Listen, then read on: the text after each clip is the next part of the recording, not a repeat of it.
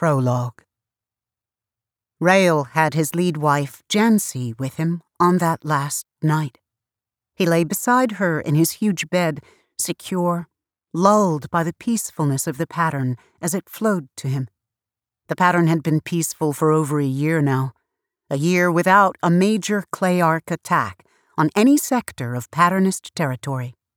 A luxury. Rael had known enough years of fighting to be glad to relax and enjoy the respite. Only Jancy could still find reason for discontent. Her children, as usual.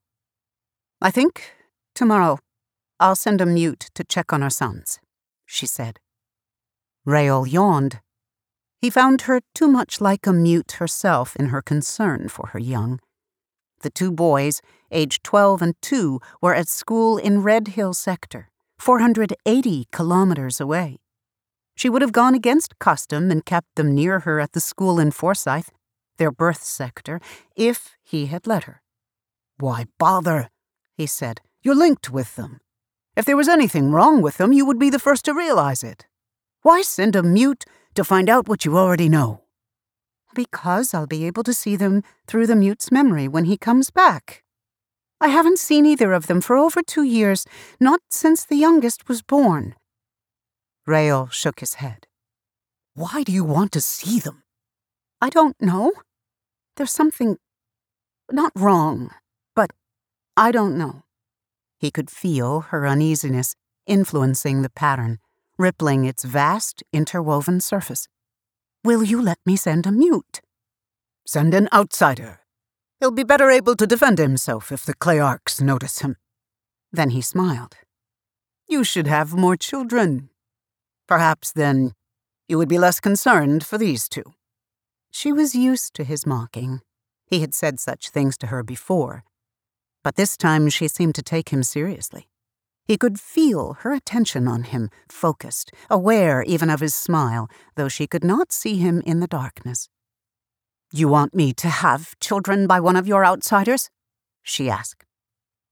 He looked toward her in surprise, his mind tracing the solemnity of her expression. She was calling his bluff. She should have known better.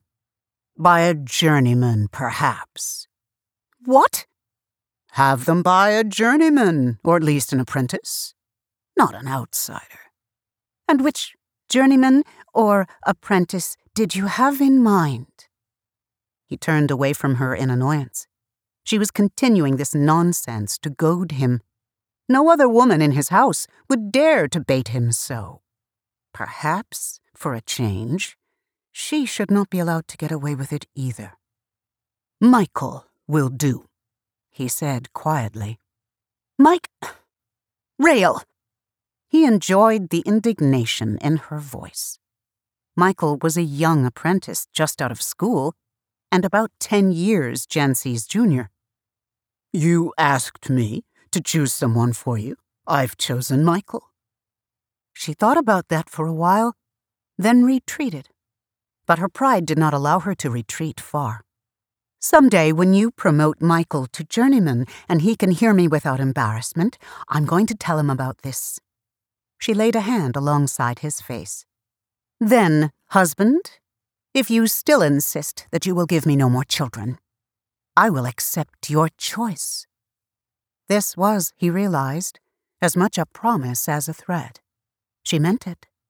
He reached for her, pulled her closer to him. "It's for your own good that I refuse you. You're really too much the mute mother to have more children. You care too much what happens to them.